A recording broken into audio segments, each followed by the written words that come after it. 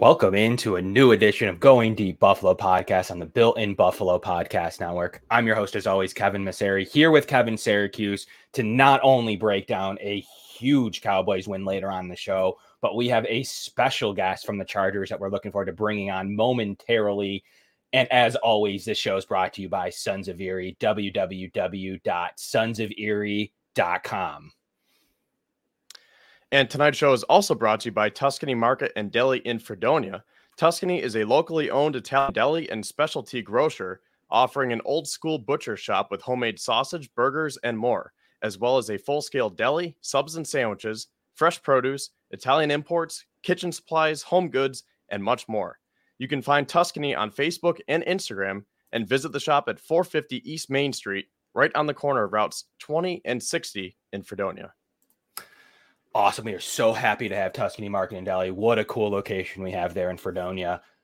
And as always, brought to you by Summit Center. Get out there for the best autism care. Any donations would be wonderfully accepted. But as we look forward to the Chargers game, and I'm really looking forward to bringing our special guest on, Dan, it's going to be a really great addition, Kevin, as we kind of hone in on what also at the end of the show, we're going to bring in I've been tweeting playoff scenarios all day long, whether it's 1 seed stuff. Well, they can't get the 1 seed, but whether it's 2 seed stuff, whether it's the doomsday scenarios, whatever it may be, we're going to get into some of that toward the end of the show. So we're going to, really break down some of that. And I know there's a ton of questions around some playoff scenarios and some playoff situations.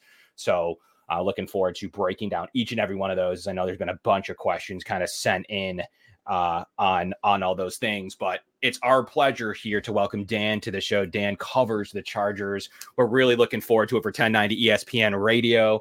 Dan, pleasure to have you. How you doing today? I'm good, gentlemen. How are you? Thanks for having me. Happy hump day. You guys are definitely the playoff hunt. Chargers fans, not so much, but pleasure to be with you both.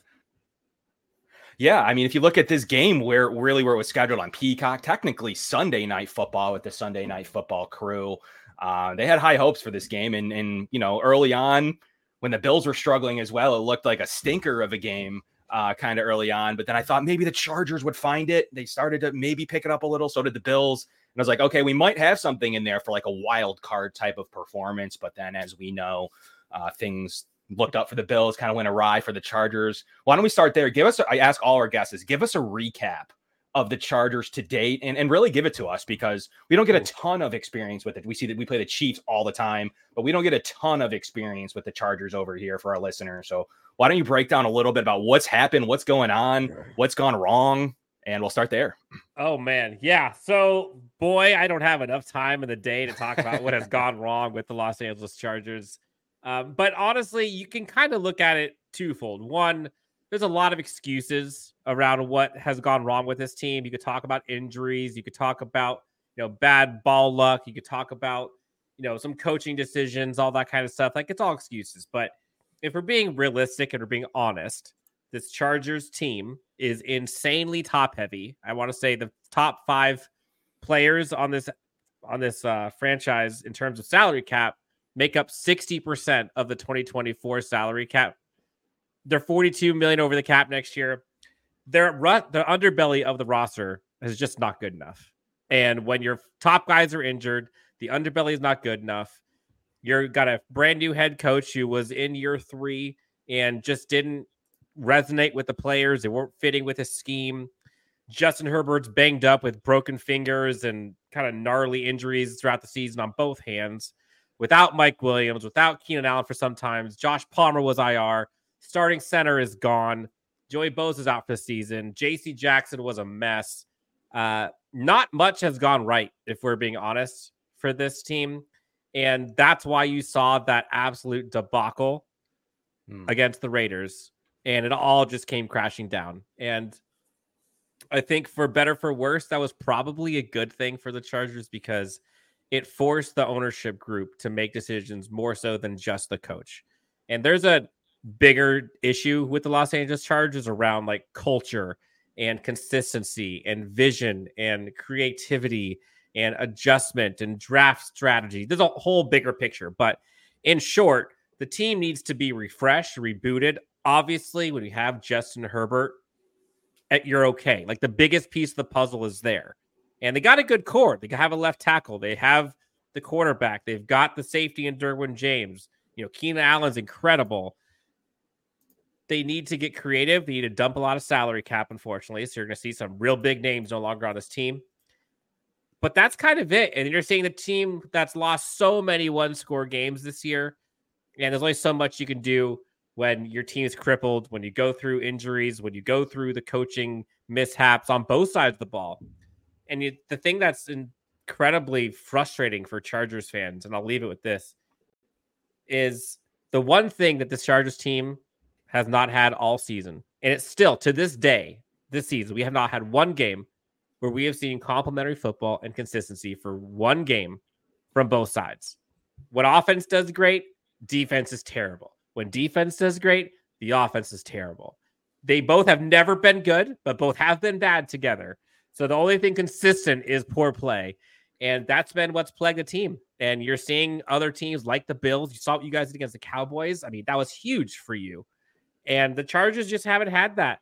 They play up and down in competition, but as of late, they've been playing down. And that's why they are now looking full ahead into draft season. We're talking GM. We're talking 2024. While Buffalo Bills fan, Bills Mafia is all about the wood they just laid on the Dallas Cowboys. And look, as a Chargers viewer, supporter, watcher, I'm actually really excited for the Bills. I hope the Bills go on a run.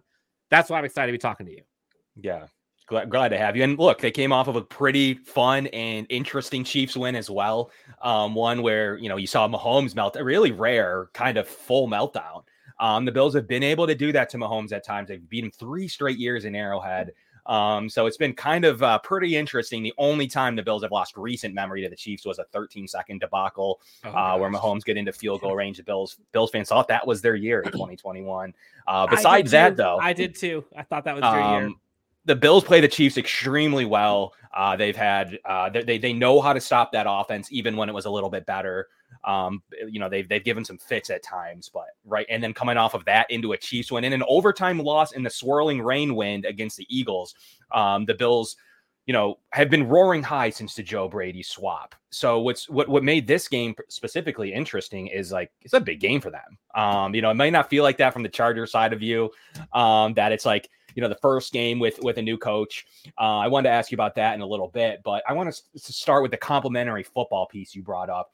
The O-line looks like it's pass blocked okay, 15th overall with an aggregate at advanced stats rankings, which is decent. 30th in run blocking. I'm an Austin Eckler fan. I've been super disappointed in Austin Eckler. Why don't we start there? What's going on? Is it an O-line problem? The run blocking looks terrible. I guess tell me what it is, because Kelly hasn't been much better. Oh, yeah. So that's one of the things that's interesting, looking at metrics versus watching actual game footage. And it's really fascinating to me kind of seeing the national versus local perspective, even local perspective. But a lot of people don't really narrow down to the actual issues. And so, middle of the pack when it comes to offensive line, the issue they've had pass blocking has been consistent the entire season. And it has always been in pressure situations. The offensive line blocking, and honestly, more so the tight ends and running backs that are supposed to be blocking on the edges have been so leaky.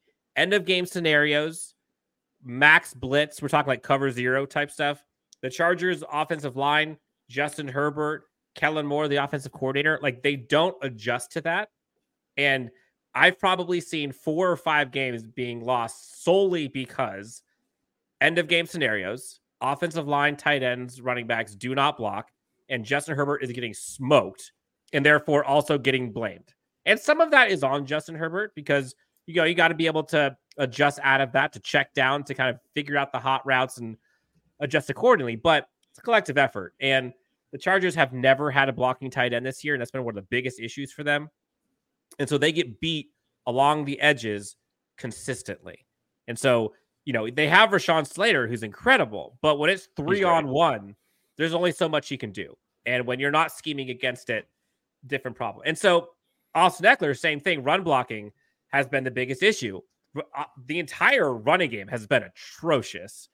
But again, that's an edge issue. Go back and watch a lot of the running game for the Chargers, or lack thereof, and you'll see tight ends blowing assignments and edge / blitzers filling up, filling in, and making tackles. It's rarely the offensive line. Now, it is the offensive line at times too, and that's where Corey Linsley, the arguably top 2 centers in the NFL, him being gone because of the heart condition, it's a big blow.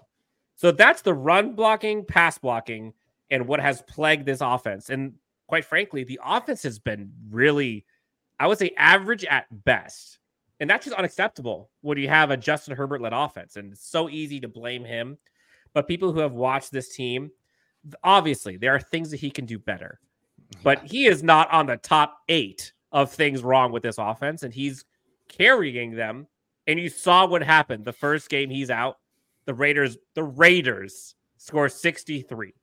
And the offense for the Chargers was brutal. Yeah. Hey, Dan. So I want to ask you about the coaching here, because when you said at the beginning how this is a top-heavy roster, that got me thinking, do you think that no matter who was coaching this team, they were due for this downfall? Or do you think that this team essentially quit on Brandon Staley? Or maybe a combination of both? And then I guess a 2-part question here. I saw we had a question from Roy. He's wondering who do you want as the Chargers' next head coach? Yeah, so I'll do the first one first, and then I'll go to the coaching candidate, which we're hot into right now. It's a little bit of both. It was really interesting early on in the season when the Chargers, I think they were 5-7 or maybe 5-6, something like that. They had just lost, I think it was a heartbreaker to the Ravens, and maybe it's Ravens. Anyways, the coach, Brandon Staley, was asked after the game, has this team quit on you? Like, is the team just not responding to you? And Brandon Staley responded, like, no, the team isn't quitting. We're losing these heartbreaking games at the end. If I lost the team, we'd be getting blown out. And then fast forward, the team gets blown out. And I think everyone saw like, oh, yep, team's lost. There are some things that Brandon Staley could have done differently. His biggest downfall, in my opinion, has been not pulling the trigger on personnel decisions earlier. You saw the Chargers secondary, for example, the cornerbacks on this team, which I'm sure we'll get into kind of the game breakdown, but the cornerbacks on this team are horrible. And in a Brandon Staley defense, everything funnels to the cornerbacks of the secondary. And Michael Davis and Asante Samuel Jr. both have gotten torched on big plays when it matters most consistently. They've lost half a dozen games because of that. And so when you got a guy like Josh Allen, I'm ready for it. Like, it's coming. I'm not worried about it. Now, but the issue is, this is a personnel thing. So Brandon Staley, a lot of people say, oh, we should have made decisions earlier. And one of the things as a rookie head coach, there's some things that you just have to learn about, like putting your foot down and being more vocal and public about players or personnel or issues with the roster. Who else is walking through that door? Like, the Chargers are now relying on those guys. Michael Davis is a $9 million cornerback. Asante Samuel Jr., second-round pick. The guys behind them are 6th, 7th-round draft picks from 2 years ago, or from last year, or UDFA waiver wire pickups from this year. That's who you're relying on to save the day. So, like, what does he have to do with that? The guys aren't responding to his scheme, and he wasn't making personnel decisions largely because they didn't really have anywhere to go. There is no free agents brought in by the front office. Another reason why the GM was let go.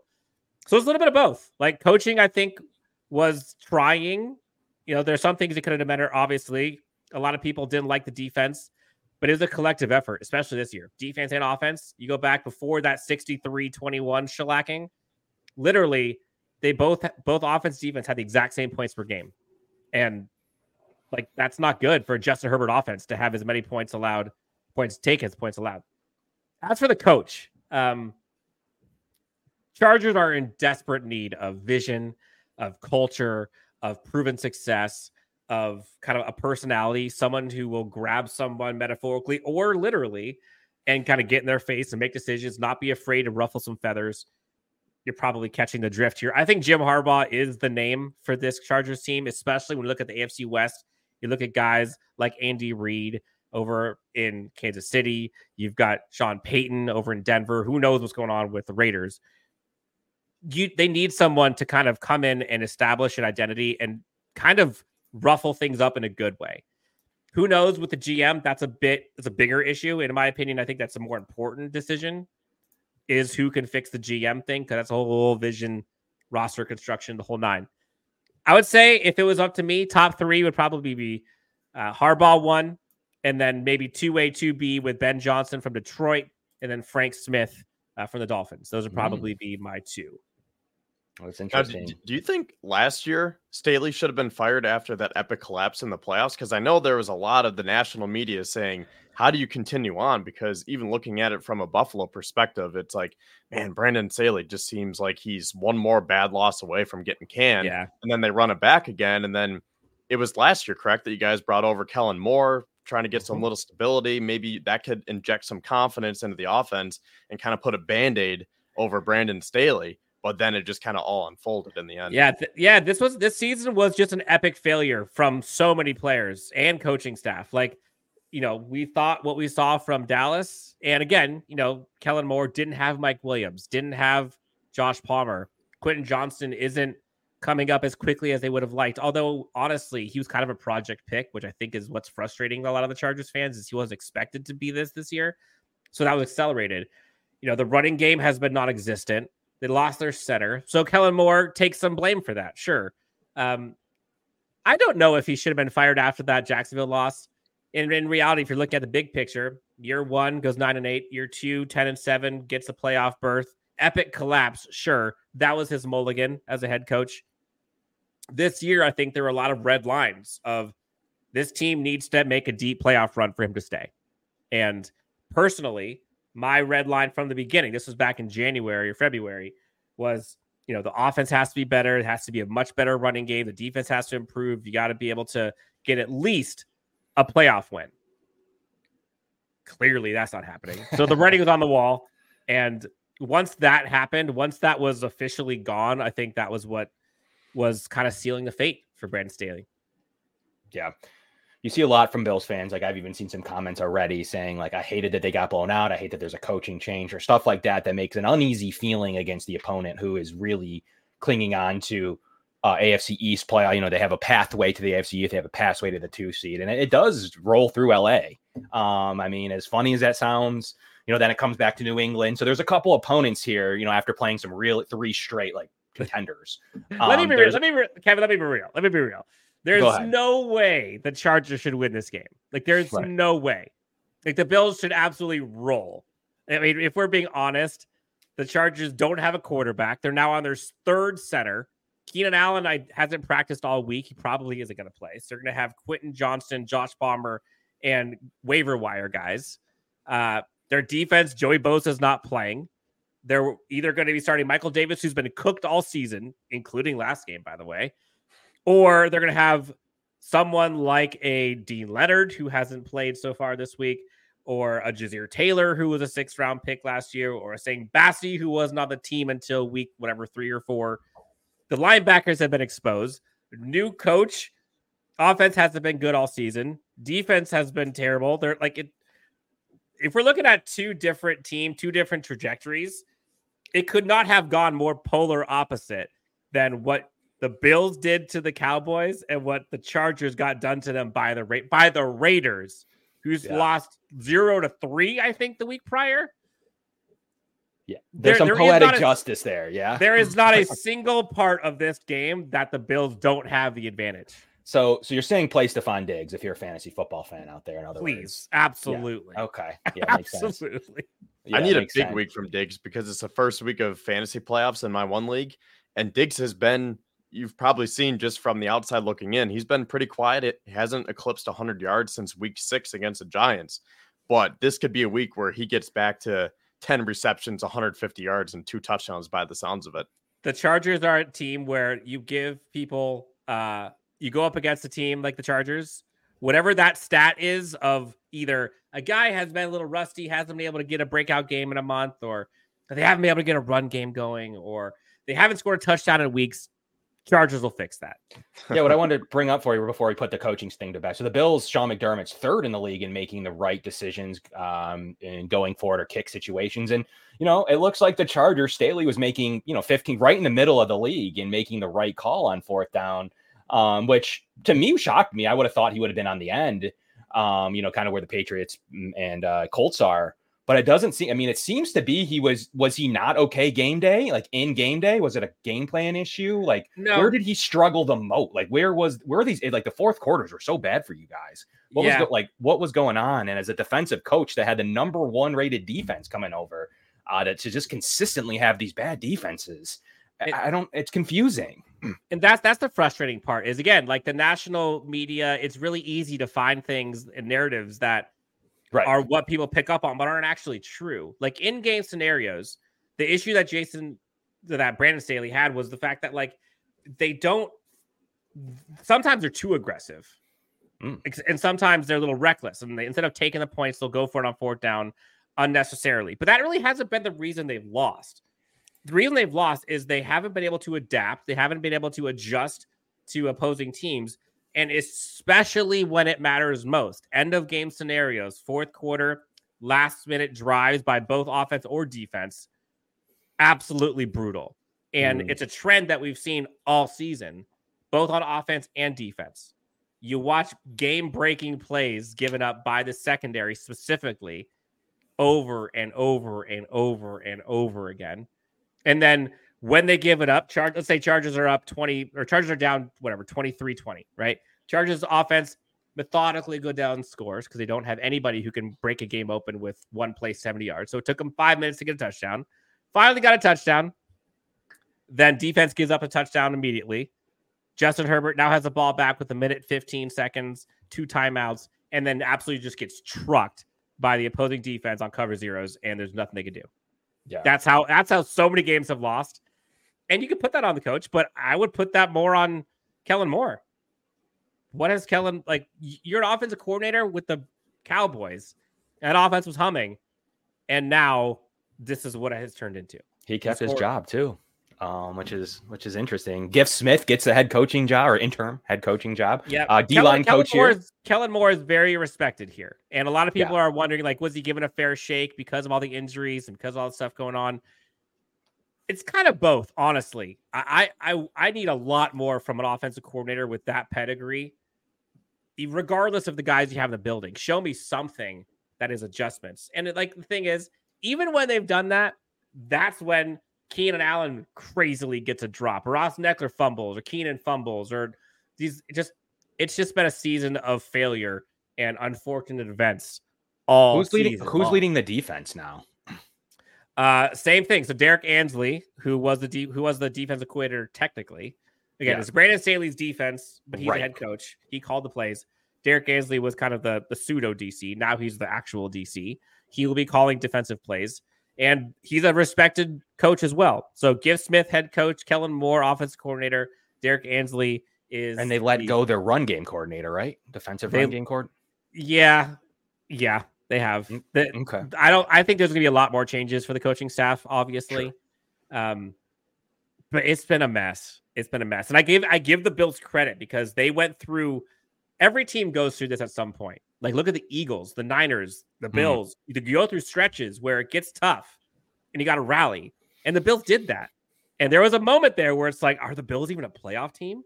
Mm-hmm. And now what the Bills did against the Cowboys, regardless of if people are sick on the Cowboys, like, miss me with the excuses, okay? Yeah, they had won 5 straight, and they were talked about now as the 1 or 2 seed in the NFC. Like, the Eagles were trending down. They had just got rolled. So we heard it all coming in. Jerry Jones even comes out and said, well, it was a little bit wet up there. They got absolutely rolled. Like, Dak Prescott is going to struggle on the road in the playoffs again. He can't have those kind of stinkers. The Bills have been really good at matching. I was really interested to see Herbert because I wanted to see Sean McDermott again. Sean McDermott is very good in these situations of knowing the weakness of quarterbacks. That's where he excels. So a lot of people will point to Sean McDermott's weaknesses. In regular season, there aren't a ton of them. But some of the failures late in games that we've seen this year, like you said, we have some correlation with the Chargers in that, like, their 1-score record where it was struggling, like it was bad. They were losing on pass interferences. They were losing on 12 men in the huddle against the Broncos. They were losing in situations that absolutely should never happen. So we were kind of correlated a little bit in that regards to what you were going through. But at the same time, people forget kind of that the Bills are the second winningest franchise since 2020 in all of sports. So there's definitely some recency bias when it comes to some of this stuff that you've heard. So what I really wanted to get into, though, is the game plan before we leave you. And I want you to tell me like some of the best things the Chargers did. Like, I mean, this is a tough question because generally if we're playing Mahomes, like we can get into more detail, but like with Easton Stick, I'm not kidding. I thought that there was a chance to see Max Duggan because I was interested. Like, why? Like, to me, that's interesting. Like, I would like to see him. But then they cut him for a guy on the Patriots that couldn't even make their roster in terms of terrible quarterback play, which is fine. Then they signed Nathan Rourke, and then the kind of the carousel continues. But is this what you want? Like, Easton Stick, is he just going to close out a better draft pick for you? Like, where are we at here with this decision? Okay. Yeah. Well, in short, like Easton Stick, he's earned it. Like, he's been the backup quarterback for a long time. That was unfortunately for him, that his first start in the NFL was that Raiders game. And while he wasn't perfect, like, go back and look at the stat sheet for him. Like, given all the headwinds that he was going up against, I think he had 3 touchdowns, 300 plus yards. He ran for a bit. Obviously, he had the fumble, had the interception, but like, he wasn't the reason they lost at all. And, Max Duggan, 7th round draft pick, the Chargers cut him immediately. Like, it's not like this is Easton's game, even with the new quarterback that came in. This is Easton's season. If you ask most Chargers fans, yeah, they want to see a better draft pick for sure. But in my opinion, and I've said this, I know you want the higher draft pick. And sure, a couple picks here and there, that could be the difference between a single player maybe or two. But in my opinion, like some of the players, the young guys on this Chargers team, and this is any team in the NFL, any team that's building, that's trying to get better, wins for a rookie or for the younger guys are so much more impactful than losses and a better draft pick for a team. And think about the Chargers, for example. Quentin Johnston, 1st round draft pick. Like, he's had a pretty shaky start to his NFL career. Coming around a little bit more as of late, has some issues with drops and has some issues with just getting some opportunities. Look at how many like targets he's had compared to other rookie receivers that he's getting compared to. It's like not even close. Like Jackson Smith and Jigba, I think has like 25 more targets than he does. So there's a little bit of truth in a lot of it, but give him the opportunity for a game-winning 80-yard bomb. Like that, in my opinion, the 80-yard touchdown for the win does more for his confidence in the long term for this team than going from draft pick 6 to 8. Give your rookie defensive end, who's huge, an opportunity to get better. Give the young guys, Isaiah Spiller. We have no idea what this roster is going to look like. Literally, Isaiah Spiller is the only guy on the Chargers roster at the running back position next season. Do you expect them to go that way? I guess, like, let's put the game plan into perspective. Do you think that they'll go have whatever they have left to try to secure a W for the reasons you just stated, or do you think you'll see more Spiller and others where needed to for opposite reasons to see, like, get them experience and get them roaring into 2024? It's a good question. And I honestly think it's a little bit of both. The Gift Smith has come out and said, like, the goal of the team is to come out and win these next 3 games, which of course every head coach is going to say that, interim or not. There's no way. Like, NFL teams and players aren't built to lose. Like, they don't purposefully lose. It just doesn't happen as much as fans would like it. It just isn't the way it works. That said, I think there's going to be some areas where you're going to like to see these younger guys get experience. And so I think you will see Isaiah Spiller get more touches. He actually looked good relative to everyone else on the team in that game against the Raiders. Fun fact, he had more yards in that game than Austin Eckler averages per game this season. That's how bad Austin Eckler's been. I think he has like 49 point something yards per game. Isaiah Spiller had 50. Wow. You're going to see Josh Palmer, Quentin Johnston. Those are kind of the 2-headed guys for the receiving core. Easton Stick probably is going to go to Gerald Everett a lot if he plays. No idea. Keenan Allen probably won't play. And on the defense, the thing is, like, I have no idea what to expect because, again, like you said, and probably for better or for worse, no idea Derek Ansley, what his defense is going to look like. No idea what Gift Smith has up his sleeves. No idea how the team's going to respond to him.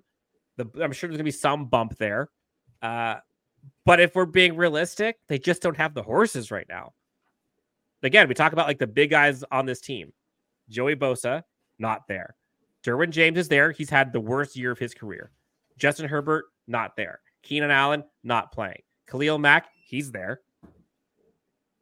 So when you have 2 guys left of your top 5 and the rest of the roster is not great, it's kind of hard to predict a win, let alone against a team who is thriving.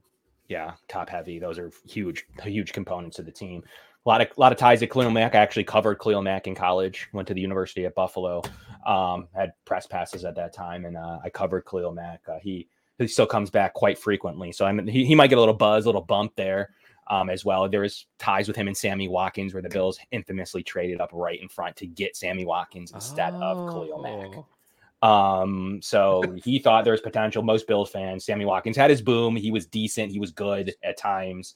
Just so injury plagued that most Bills fans would tell you that they wish they secured Mack, and maybe he'd still be a Bill, maybe not, but ideally he would still be a Bill here playing along. They wouldn't have to sign other defensive ends that they've had to redo this defensive end core that's finally coming together, Dan. With you have a ton of players across the board with that Oliver, who's been playing really, really well. Leonard Floyd. You're starting to see Von Miller get back into the swing of things. AJ Epinesa has been kind of a revelation at the end of his contract.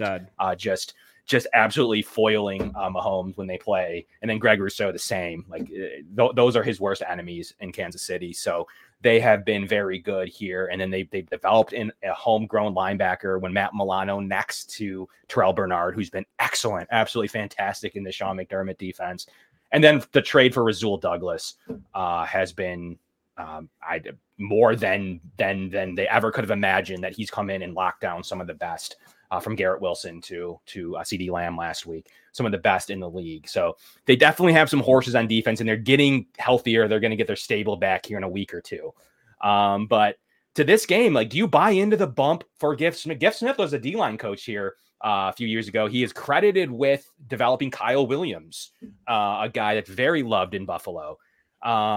Interesting choice for your interim head coach. Maybe it wasn't in your building, but tell us, what can we expect from Giff? Is he kind of soft spoken? Is he a hard nosed guy? Like, tell us a little bit about Giff. And do you really think a lot of Bills fans are buying into the hype of the bump that you saw from, in Vegas, for instance, or in other locations? Do you buy into the bump? Or ultimately, like you mentioned, the horses just aren't in the stable? I mean, how big of a bump are we talking about? We just lost 63-21 to the Raiders. Well, I mean, a bump from that. Sure. There could be a bump from that. Absolutely. Could they be better than that? Yes, they should be better. And they are better than that. That was the worst we've seen. That was the most embarrassing loss I've ever seen covering this team. Yeah. But that being said, the Raiders are not the Bills. And Easton Stick is not Justin Herbert. And Keenan Allen, Mike Williams probably aren't going to be playing. And the starting center is not, like, there's just a lot going in the headwinds for the Chargers. And there's no reason. I mean, what is the spread right now for this game? Like, it's like 13, something like that. Yeah. So I guess maybe I'll ask you this. Like, Giff Smith is respected. Like, you listen to some of his press conferences, you're like, dang, like, I'll play for him. Like, I'm not going to be good, but I'll play for him because I'm going to try hard. Like, for you guys, what's the path for the Chargers winning this game? I think it would have to be the Bills beating themselves. And that's what we've seen all year, where they kind of self-destroy against the Jets, the Patriots, the Broncos. So I think that's like the kryptonite here that Bills fans are scared of, that the Bills could just implode.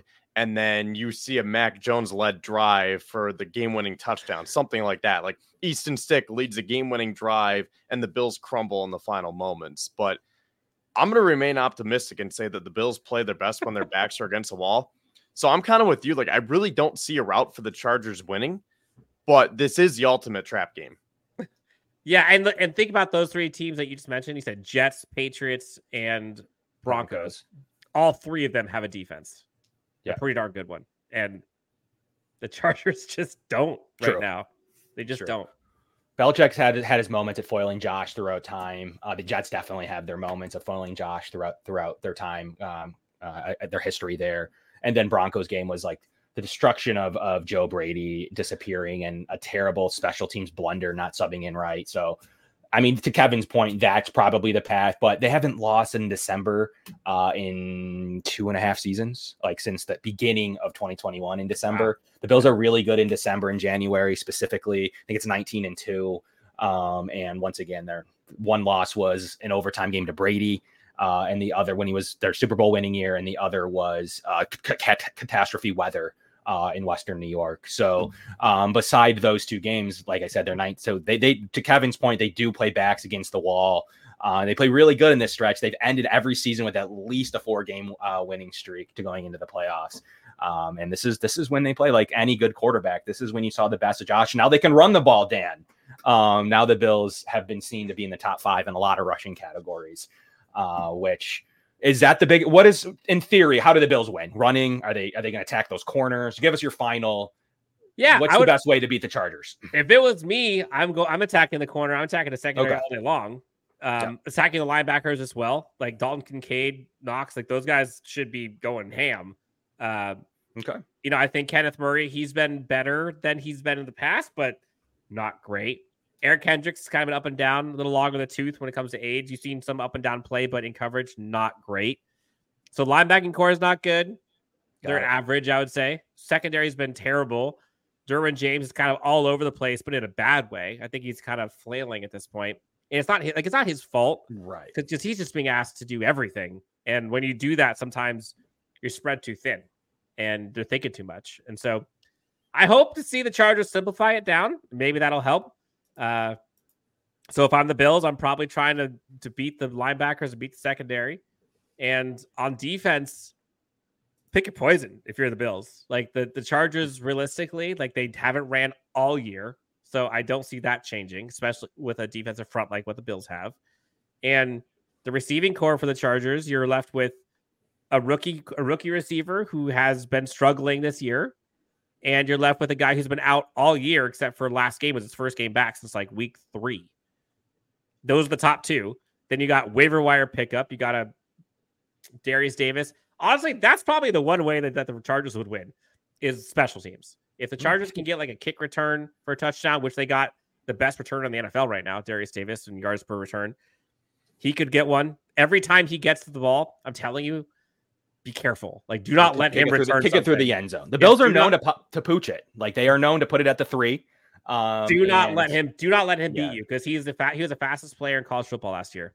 They drafted him, and he had a kickoff return during kickoff return during preseason, punt return during the regular season. Okay, he's the one guy that Chargers fans are desperately praying that they get more involved in the offense, and they just don't. So as long as you don't let the special teams score touchdowns, I think you guys got this. Good to know. And give us before you get out of here, give us a score prediction, and also where Bills fans can find your stuff. Like, what are you doing this week? Where are you working for the next couple weeks? Tell us a little bit more. Yeah. So prediction, man, I haven't even thought about that yet. Honestly, I probably would say something like 31-17, maybe 31-17 Bills. I just think they're the better team I should say 2 phases. They're not better in special teams, but offensive defense. When you got Josh Allen versus any defense, you take it. Josh Allen versus Chargers defense, you take that even more. And you got the defensive front versus the Chargers offensive line for running and passing. Bad look for the Chargers. Find us. So Chargers Unleashed. That's the show that we do. You can find us ESPN Radio on every Friday. LAC_Unleashed on X, YouTube, Spotify, Apple Podcasts, everywhere. That's where you can find us. We do all kinds of draft stuff after the season. We're currently going through GM candidates and head coaching candidates. That list is long, but otherwise, big fan of NFL. Rooting for the Bills. I hope you guys go far. Look, if it's the Bills or the Chiefs, man, I'm taking Bills all day long. Please don't let Patrick Mahomes, the Chiefs, get another one for the AFC. Dan, pleasure having you. Thank you so much for making a few minutes for our guests. People love, they tell me all the time they love guests like you that come on, talk ball, talk about their team, because we don't see the Chargers a lot, and really thought this would be a primetime Peacock matchup. It still is for the Bills. As funny as that sounds, it's no different than if you were full strength.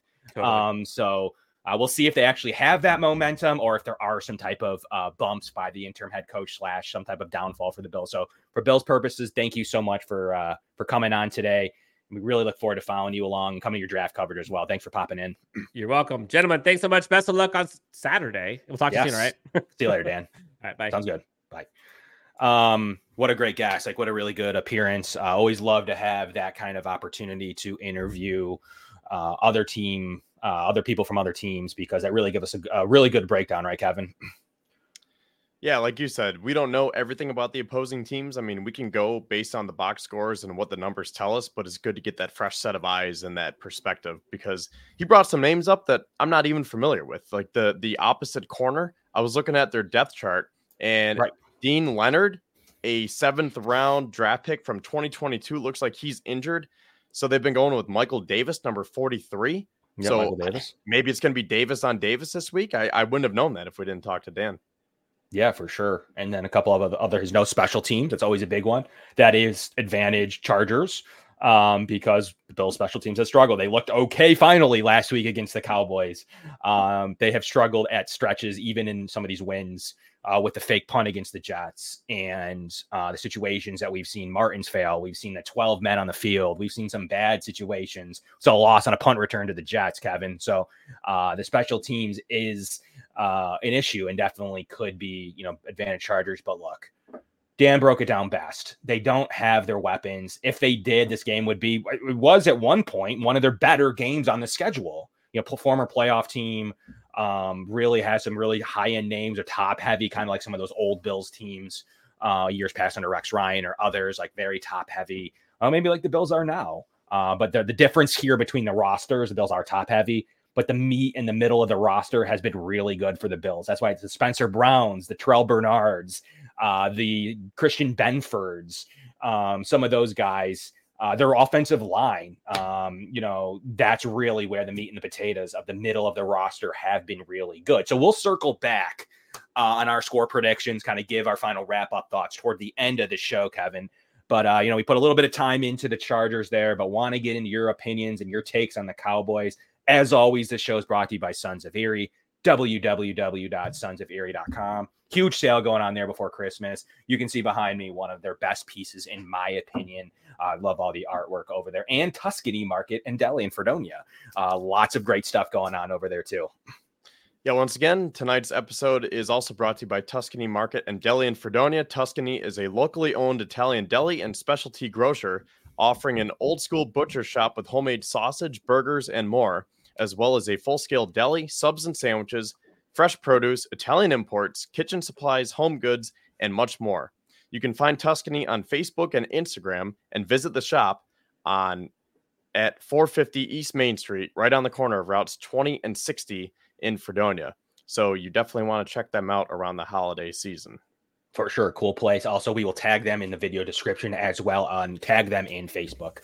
So look out for some of the things they have going on there. As always, we are very appreciative of that. Please smash the like button. That would be great. Anybody listening on demand, leave the 5 stars on Apple Podcasts or Spotify is excellent. That like button does help us bring additional content and a lot of great things on the fold. As long as this doesn't end up like the Falcons game last year. We also got with a depleted roster, no interim head coach. I do agree with Roy in this case where a talented quarterback with a talented roster can receive a pretty big bump, and we have seen that happen in history of the league. They do have it. If you look at the analytics, I actually pulled some a couple days ago. There's like a 20% increase after coaching fire. But I do think a lot of times the in-season coaching changes come with a lot of times with a good roster or a pretty big, you may have Justin Herbert still healthy.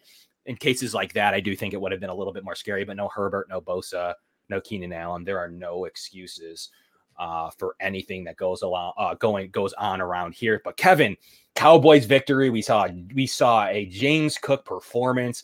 We saw a coming out party from him. The run blocking 4 yards per carry. Only one time was he hit. That he had to make a guy miss early in the backfield. Those are just impressive running performances, whether it's from the running back to the O-line to the scheme. Joe Brady was, just like Dan was talking about with Kellen Moore, in terms of is he getting a fair shake? Well, maybe Kellen Moore with a fair shake, it'd be like like Brady is, in terms of what he's been able to do post his Carolina days, where he's clearly didn't get a fair shake, Kevin. Joe Brady's been phenomenal. We've been talking about it ever since that Jets game. And that was the first week where it's like, okay, going off of your point about making that coaching change, it seems like naturally the team responds better when you fire the coach. I'm sorry, but taking a quick little side note, I'm wondering if the Sabres are going to have that same vision with Don Granato, but that's besides the point.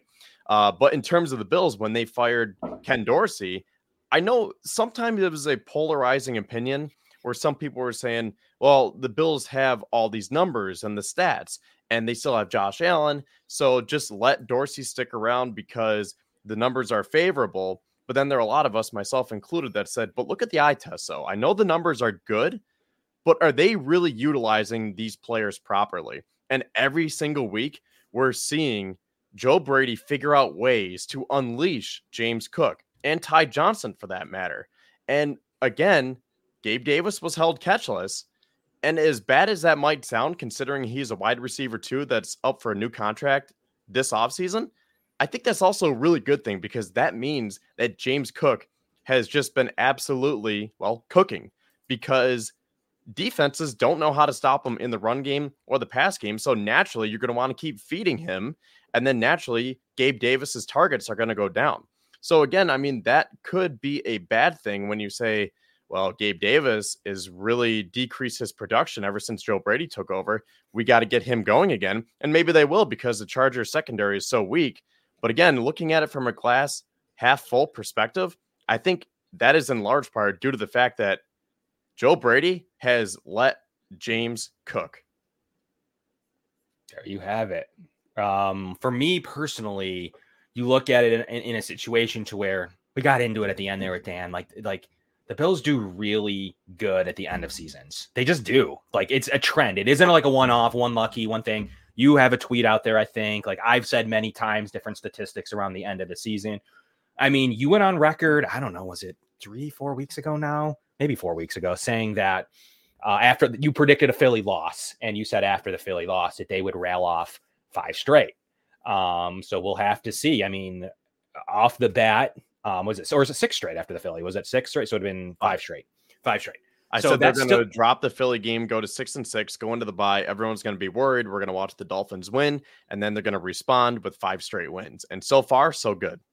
So far, so good. They don't control their own destiny. We'll get into a little bit of that in a little bit. But there's certainly there is a doomsday scenario we'll get into later on. But the Bills, at least on the AFC, pretty straightforward. They do need a Dallas win. They do need a Dallas or Baltimore win. They definitely want a situation to where they can control their own AFC East destiny, not just their own playoff destiny. So there's a couple scenarios we'll get into in a little bit. But from a Bills defensive standpoint now, I mean, you can't do much better than that. They had a little lapse early on with scripted plays by Dak Prescott, but buckled down around midfield and really put some pressure on Dallas all day. They got to him 3 times against a pretty good Dallas offensive line.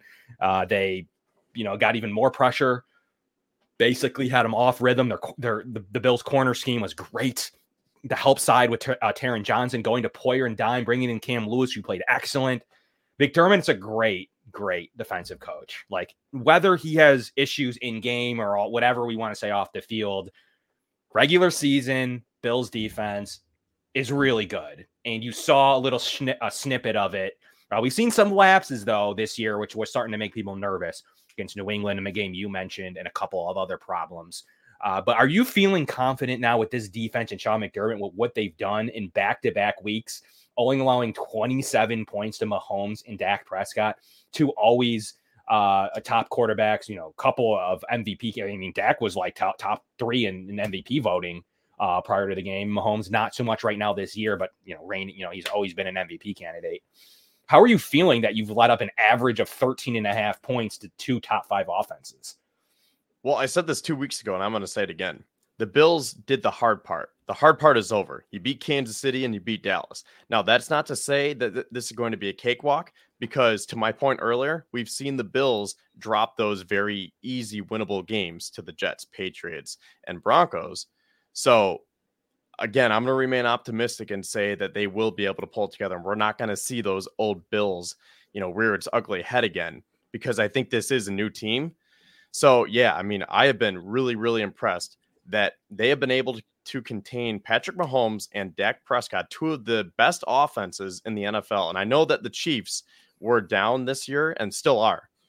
But the Cowboys were ranked number 1 last week. We talked about that when we were going over the team stats. The number 1 scoring offense. They were top 5, top 10 in just about every single category. And say what you want about the weather, but Dallas had no answers for this Bills defense. And I think it is so impressive considering the injuries that Sean McDermott has had to deal with this year. And you're getting guys like Leonard Floyd, Terrell Bernard, Christian Benford, Jordan Phillips, who unfortunately is dealing with that wrist injury now. But talk about the depth that this team has put together. So I should mention Brandon Beane's name here. But regardless, this defense, I feel confident against any team now. Now, if you are in, let's just say, this week, for example, when they go to SoFi Stadium, or the Super Bowl is in Glendale? So it's going to be in Arizona, or is it in Vegas this year?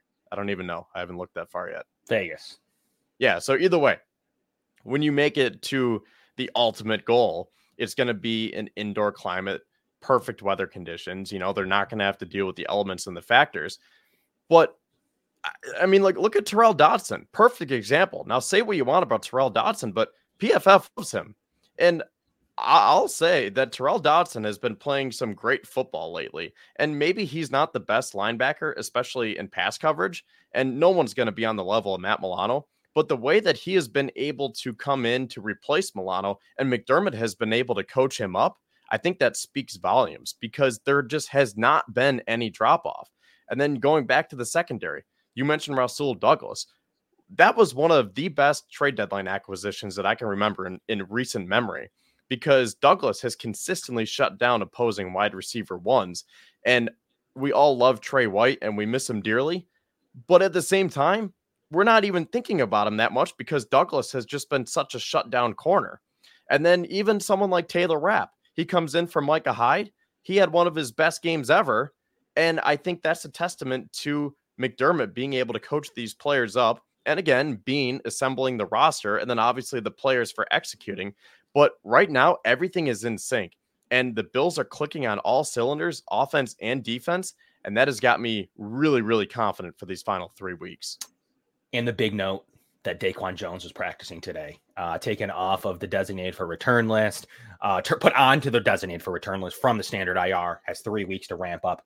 By all accounts, from sources that I've been told within the team, he's expecting to play against Miami week 18. So that is what I've heard from inside the Bills roster, or inside the Bills team.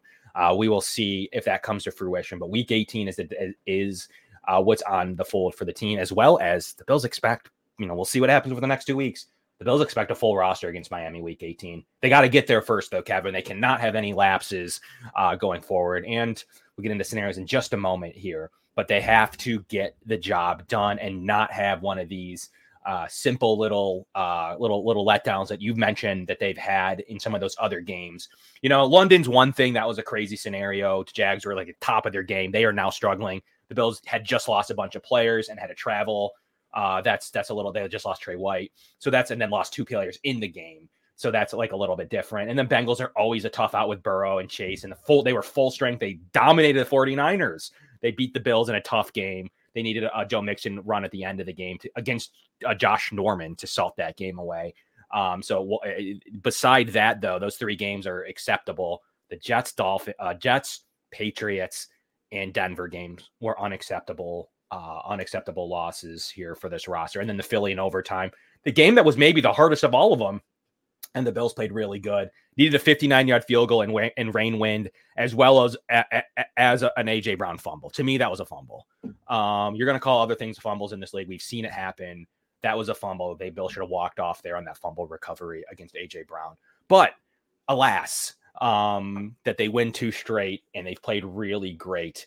And to have Daquan Jones come back with 3 top 20 corners, Benford, Rasul Douglas, as well as Taron Johnson, 3 top 20 corners right now. And Kyrie Elam is healthy again.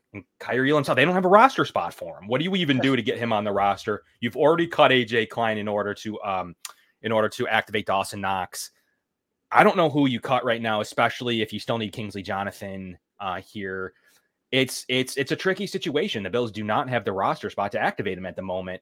So I don't know what they do there. And even Daquan Jones are going to have to make a move somewhere to bring him back onto the roster, especially with the emergence and kind of the spot usage of Linval Joseph as well, which is another addition to this team that, the Bills have found pretty useful here. And then hopefully I think Mookie Hawkins also just had stated that AJ Epinesa is hoping to play this week as well. It is healing quicker than he thought. And I quote, he's a game time decision. He's been able to move better this week and feels like things are mending sooner than expected.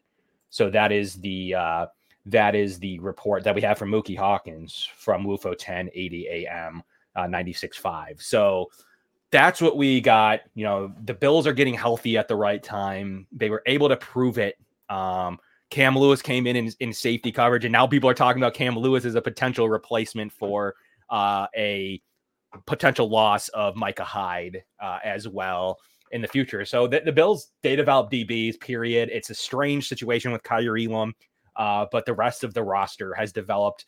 They generally don't miss on DBs. You even see Alex Austin, who was drafted by the Bills, starting in the league right now in New England, I believe. So it's quite crazy what the Bills are able to do at the DB position.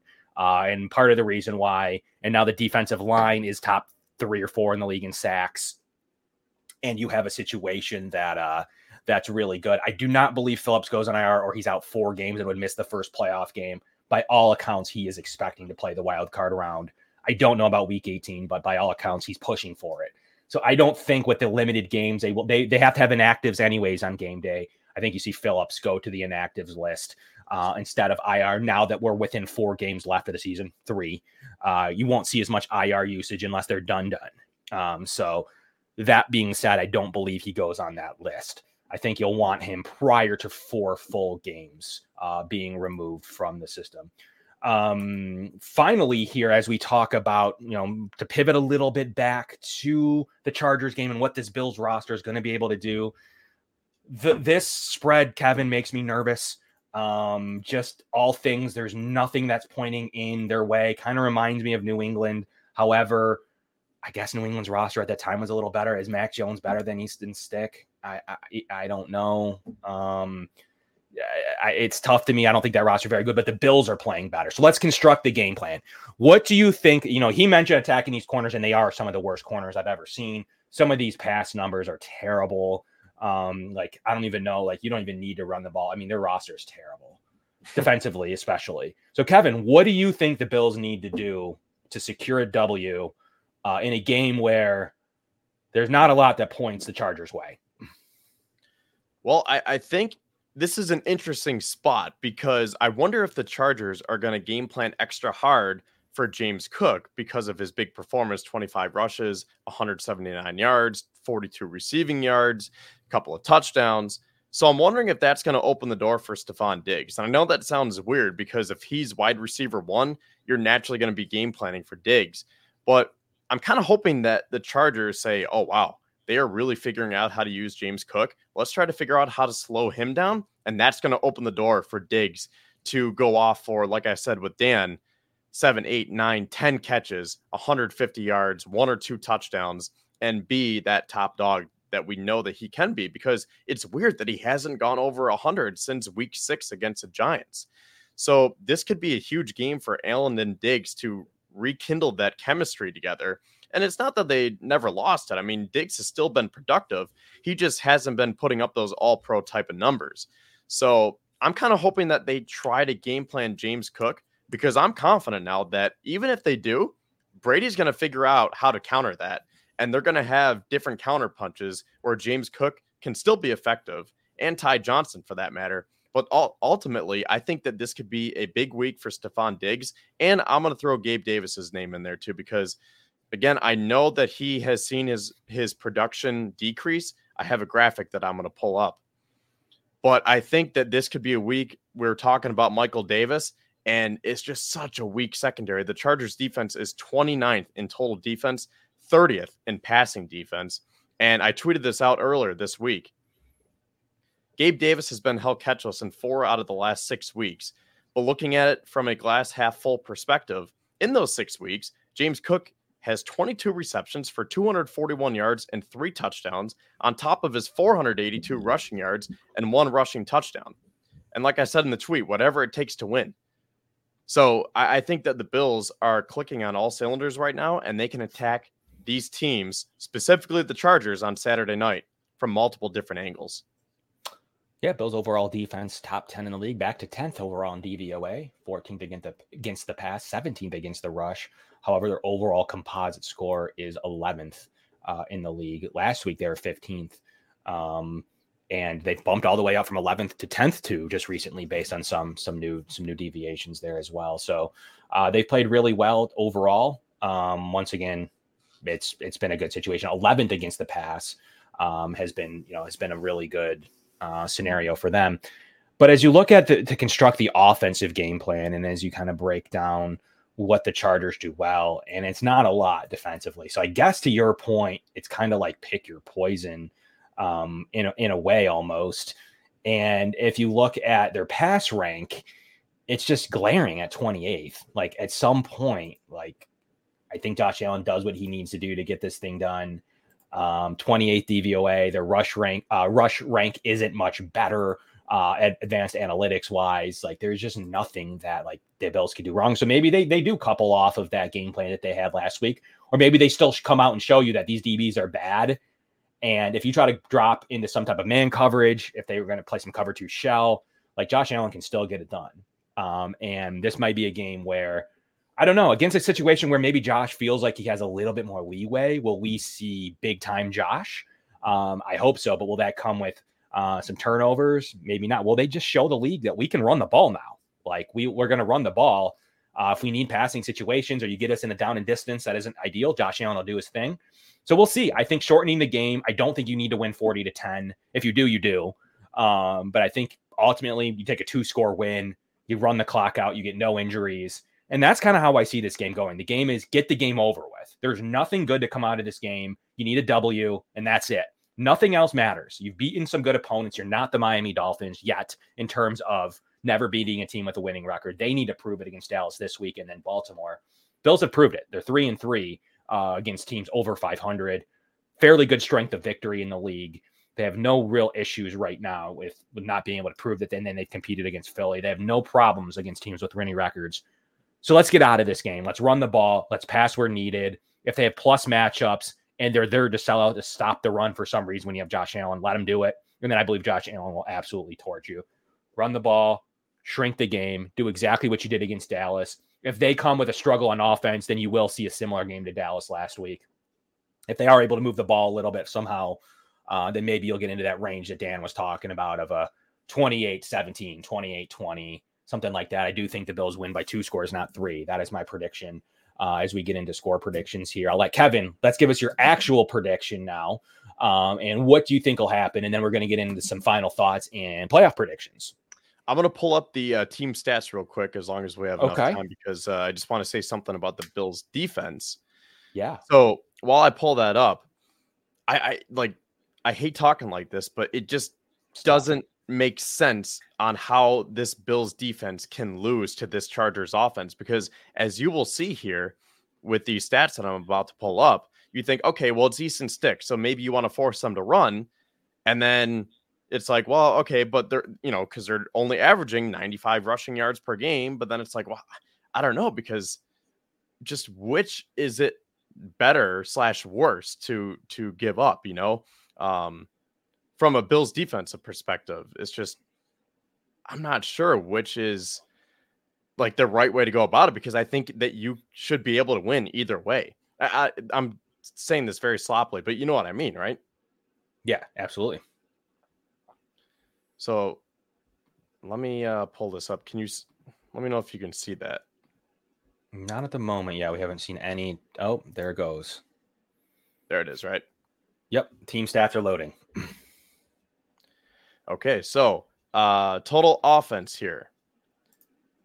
Bills are 4th. Chargers are 15th. Now, these are a little bit padded because of, obviously Justin Herbert playing most of the games this year. So they're bound to come down with Easton Stick. And then with that anomaly of a game last Thursday night.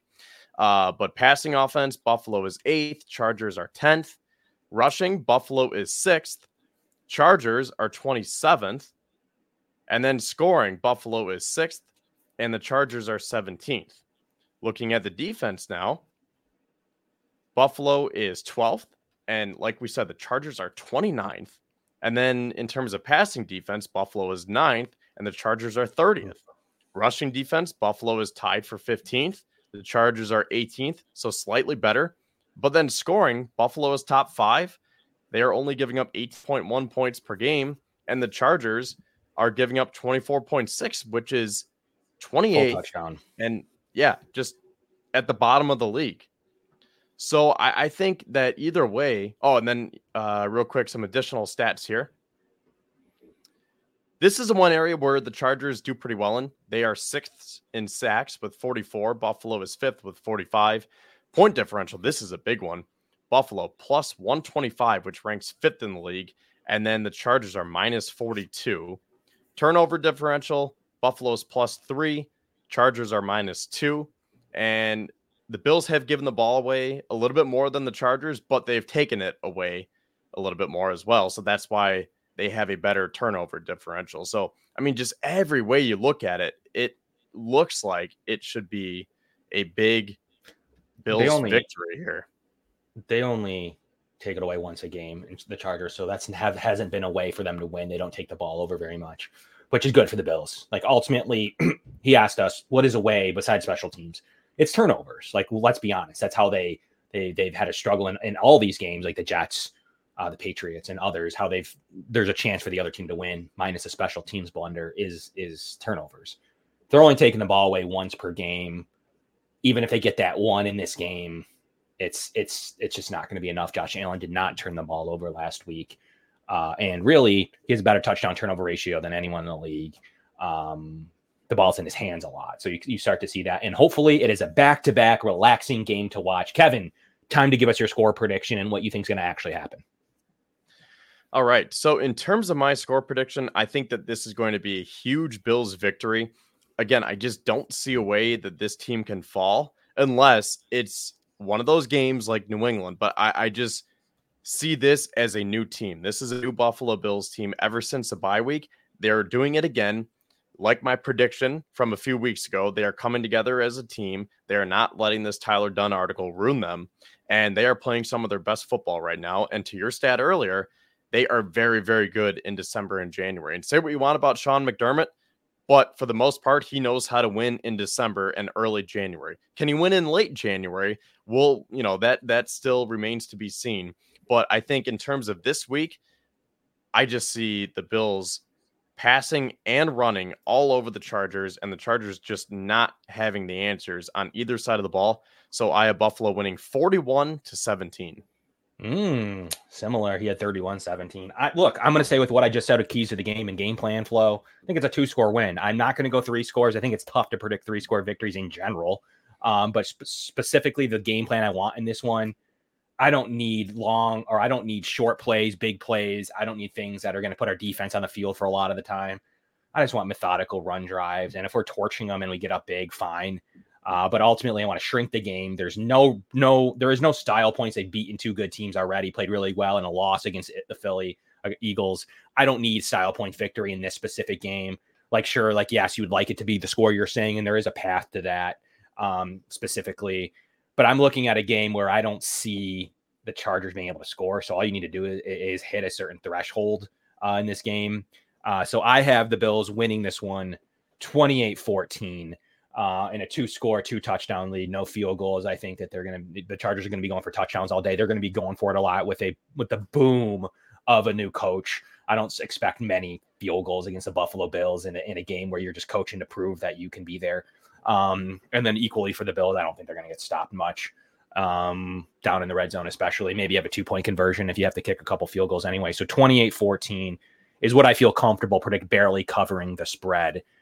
Is really where I feel the most comfortable in this game. So we'll see what's able to transpire. But I think that the best keys to this game are shortening the game a little bit as the game goes on. So it's time for their special segment of rooting interests. And one of my specialties, some people out there are cat people, and I'm a cat person too. Some people out there are draft people or whatever it may be, or for me, playoff scenarios is something that I take pride in being able to answer any playoff scenarios questions. So let's get into it. What's going on around the league? You got a Saints-Rams Thursday nighter. Unfortunately, that means nothing. here for the Bills, so we can skip that one. I wish that mattered. Bengals Steelers, pretty big game for the Steelers to win. If the Steelers win, the Bills control their own destiny pretty simply before they even kick off the first game of the slate, second game of the week. The Bills could control their own destiny, and does help them in going down the line as well. If the Steelers beat the Bengals, gives them some hope with a loss as well. If that game is able to go this way, obviously Bills victory. We've talked about that a million times. Colts Falcons winning could help out a whole lot. A lot of teams there at 8-6 there in the AFC South. You want the Falcons to win this game. Could go a long way as well. A couple NFC games we can skip right over. Jets are useless. Packers Panthers doesn't mean anything. Keep it moving. Browns versus Texans. That one is a much talked about game so far. We have them saying a Browns victory here in this game. And that's interesting because you do want a Browns. Let me put this one on record here, and you can revisit this at any time. You want the Browns to win if you think the Bills are going to lose a football game.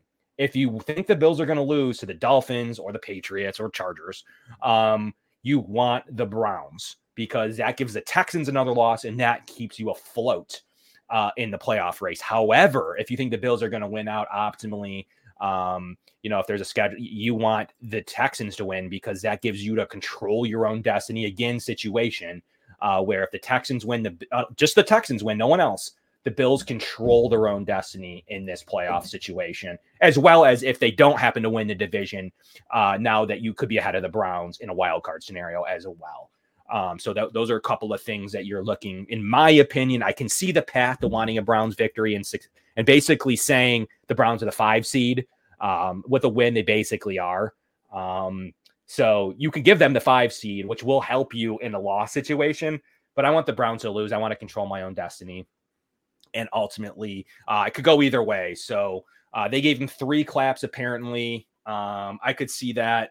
But ultimately, I like ultimately the control your own destiny than I do thinking the Bills are going to lose.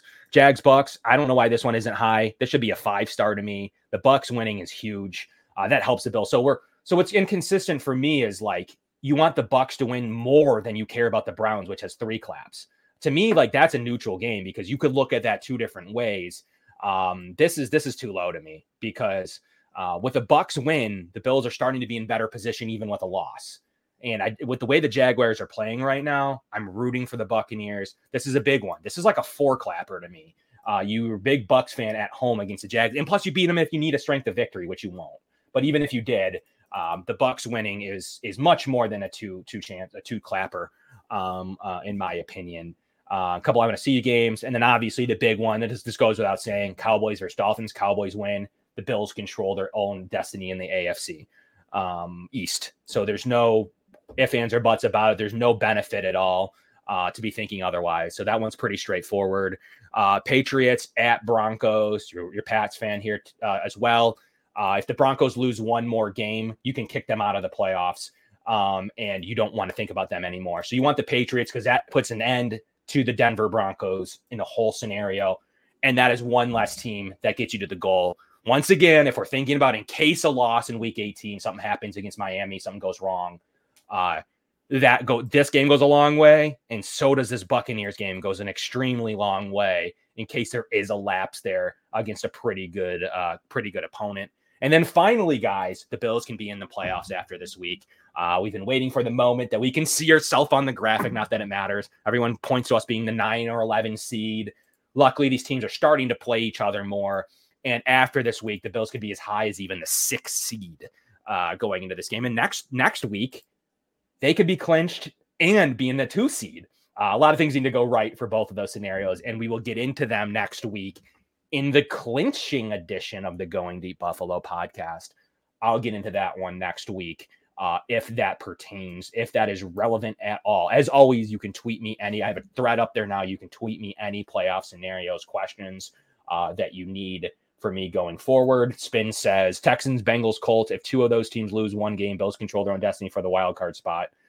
They just need one.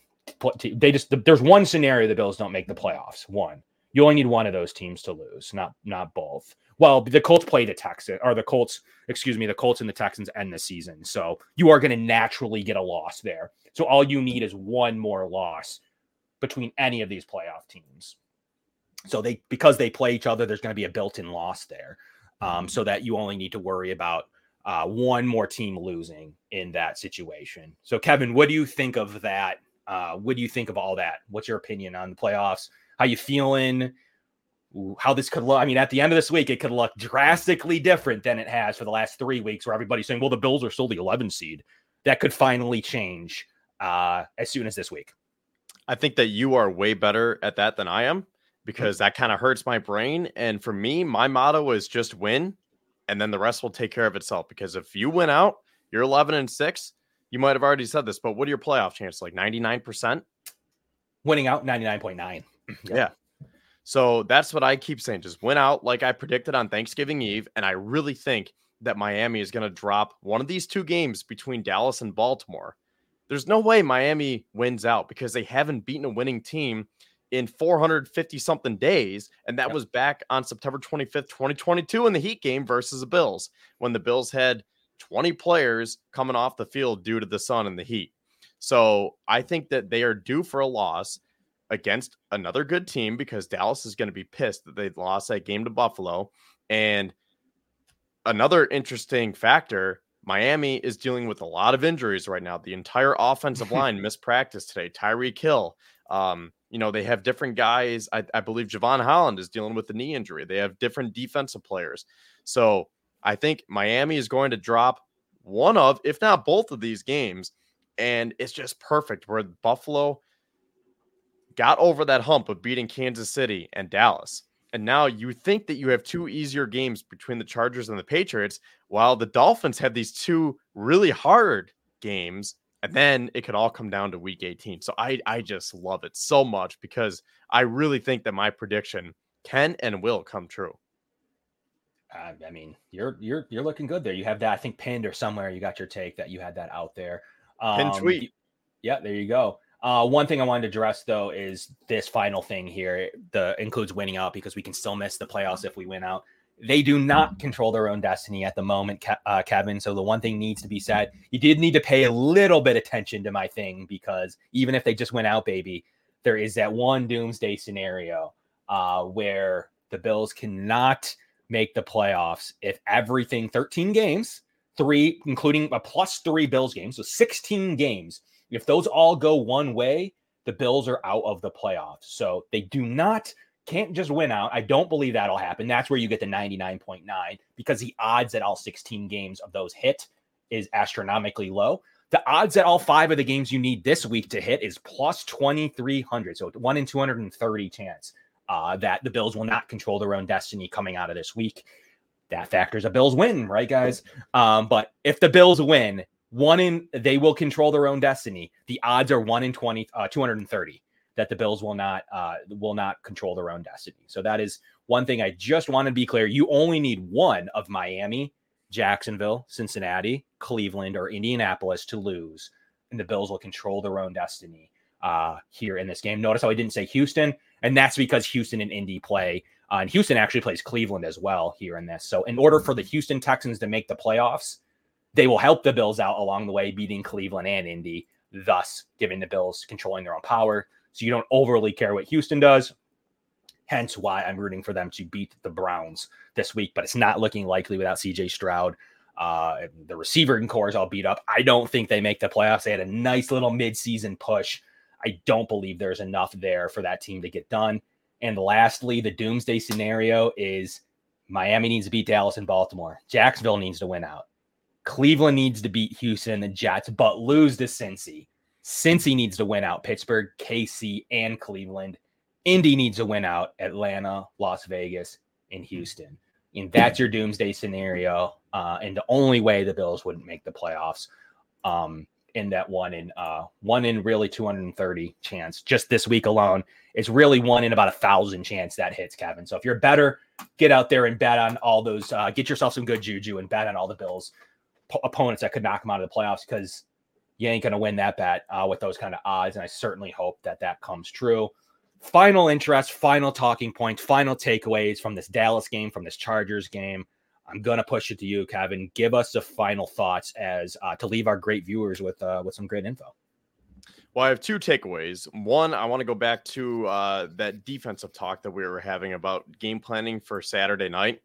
And I know I was a little sloppy the first time, so I want to just make sure that we understand what I'm saying, because there's another point that I feel like we haven't really talked about yet. So if I'm the Chargers, I'm not sure how I want to attack the Bills, because what is exactly working right now? Because you have a backup quarterback in Easton Stick who is unproven. So you naturally say, well, let's just turn to Austin Eckler. But they have such a poor rushing attack by the numbers. They're not even averaging 100 rushing yards per game. That makes you say, well, maybe we should go back to Easton Stick. So then you look at it from the Bills' defensive perspective and say, well, how should we game plan? And I think that the best defensive game plan could turn into an offensive game plan. Because if you do what you're supposed to do on offense and you get up quickly, 14-0 on the Chargers, then they are going to be forced to have to throw the ball with Easton Stick, and that will take away Austin Eckler, Josh Kelly, and Isaiah Spiller, because I feel like the Chargers would try to establish a line of scrimmage just to take some of that pressure off of Easton Stick. So I think that if the Bills can get up early, force Easton Stick to throw on you, and then here's the key thing that I'm not sure if we've talked about enough yet, get pressure, because I think that the Chargers offensive line has been playing decent, but I think that they are suspect. And I think that you can get the pressure on. And I love the way Leonard Floyd has been playing. And, you know, Von Miller, say what you want about Von, but I've been seeing positive strides from Von Miller these last couple of weeks. And I think that he is starting to come on. The brace is off, and I've been seeing a nice uptick, maybe not from a production standpoint, but you're seeing the pressure. And, you know, just all the other guys, Greg Rousseau and Jordan Phillips, I know he's hurt, but Ed Oliver has been just an absolute dog. And it seems like whoever they've been putting in, they have been rising to the occasion. So I think that is the best defensive game plan. Just get pressure up front and continue to win on both sides of the line of scrimmage. Yeah, I mean, there's a lot of paths to victory, Kevin, in this game, and it's so hard to even pick one. Their DBs are so bad. Like, how do you not throw it? You're going to win on both lines of a scrimmage. Like, their D line's decent as far as bad as their back seven is. So maybe like that will go for throwing it. He mentioned the matchups with the linebackers, and they don't even really have corners. They just not like the Bills do. So it's going to be interesting on the defensive side. Like, Easton Stick should not be able to do anything. You need to keep him under 13 points. It's pretty simple. Like, maybe he has a scripted opening drive of the second half.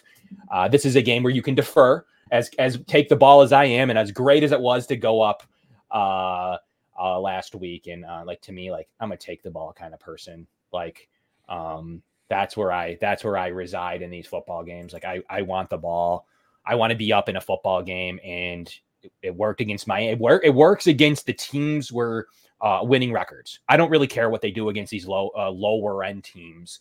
But when you get the ball first, I just think, and you can score, the odds are exponentially. Look at what Dallas had to press the rest of the game from that Latavius Murray touchdown. So I think ultimately 12 play, 7-minute drive. Look, what kind of way to start a game than that? I want the ball. I want to be able to get it done. But ultimately against this team, like, you can kick it off in this game. I won't be too mad. Even though getting up early against Easton Stick could be the way because there's just really no path in that case too. So I like that's my, and then don't let their special teams look. He mentioned how good their special teams unit can be and could be a path to success there for the LA Chargers. And there's not going to be much of a crowd factor. The weather's going to be nice. There shouldn't be any external factors from crowd to snow to rain that gets in the way of this game, which is nice to see. And even though the Chargers are 20th in DVOA, I expect that to drop like a rock because that's how much it's being held up by their offense with Kellen Moore, Keenan Allen, and Justin Herbert. Their special teams ranked second in the league, special teams. So Bills are 18th. They played a little bit better recently in special teams related play over the last couple of weeks. But there are those blunders that are still there. 18th is scary range, but that is advantage Chargers. So don't let that matter at all. You want there to be so many kickoffs. It doesn't really matter what Darius Davis does on his kickoff returns. But hey, we have to rely on other teams. We didn't sub right against Denver. We let Mac Jones drive the ball. We couldn't stop Joe Mixon. We couldn't get anything going in London. We couldn't stop a punt return in overtime against the Jets. So they're definitely, and then we couldn't stop a 59-yard field goal, and we couldn't hit a connect with Gabe Davis in overtime. Otherwise, Bills would be undefeated. Even taking the Denver game, Kevin, they would be in an extremely good situation. Just subbing right or standing there on defense, the Bills win, and they'd be in commanding position right now, even with just a 9-5 record. That would basically be it. They'd basically be in similar to win in scenarios because now they have some tiebreakers, AFC record, a couple other things. It's as simple as that, not putting the right players on the field. But they've made it a long way since then. They kind of went through the gauntlet stretch of initially the Jets defense to the Eagles, into the Chiefs and into the Cowboys. And what was supposed to be a really tough game into the Chargers. The Bills, I guess you want to call it, catch a mini break, not having to play Herbert. They got lucky there. But they do have to play a coaching change and a scheme that you have really no idea what they're going to do. So final takeaways from Kevin as well. Myself, appreciate our show sponsors today, Sons of Erie, www.sonsoferie.com, as well as Tuscany Market and Deli. So check out all of their specials across what they have going on there in Fredonia. So we're happy to have them on board here for the holiday season. And Summit Center, some of the best adult and children autism and needs and care in all of Western New York. So they have a donation page. That means every dollar helps them drive another student and another program through their programs. Give us some final opinions as we wrap the show, Kevin. What do you have on your mind? Just win, baby. Give me something quick to leave our viewers with. Well, I'm glad that you brought up the Jets and the Patriots and the Broncos again, because that segues perfectly into the last thing that I wanted to say tonight. Because as much as it pains me and the rest of Bills Mafia that we lost those games and just the way that we lost them, it also motivates me. And I think it motivates the team because I'm trying to look at it from an optimistic standpoint and say, you know what? Maybe if we had 11 men on the field, Ken Dorsey would still be the offensive coordinator and James Cook would still be buried on the depth chart and he wouldn't be unleashed like he has been. Or maybe if we didn't allow that punt return touchdown against the Jets, maybe they would have dropped that game to Dallas or Kansas City because they are not in tune. They're not as focused because they know that their backs are against the wall. And like we've said repeatedly on this show, especially tonight, this team plays their best when their backs are against the wall. So as much as it sucks that we dropped those 3 just stupid games, let's try to look at it from that positive perspective and say, maybe that is the motivation that this team needs to be the driving force out of December and into January, because this team is peaking at the right time. And all the other teams, we've talked about it before, how Pittsburgh's cooling off. You've seen Kansas City drop off. I think Miami's due for a drop off. And you know what? The Bills are rising. And you also know what? If this team continues to rise, they're going to be one of the most dangerous teams in the playoffs. And that really, really excites me.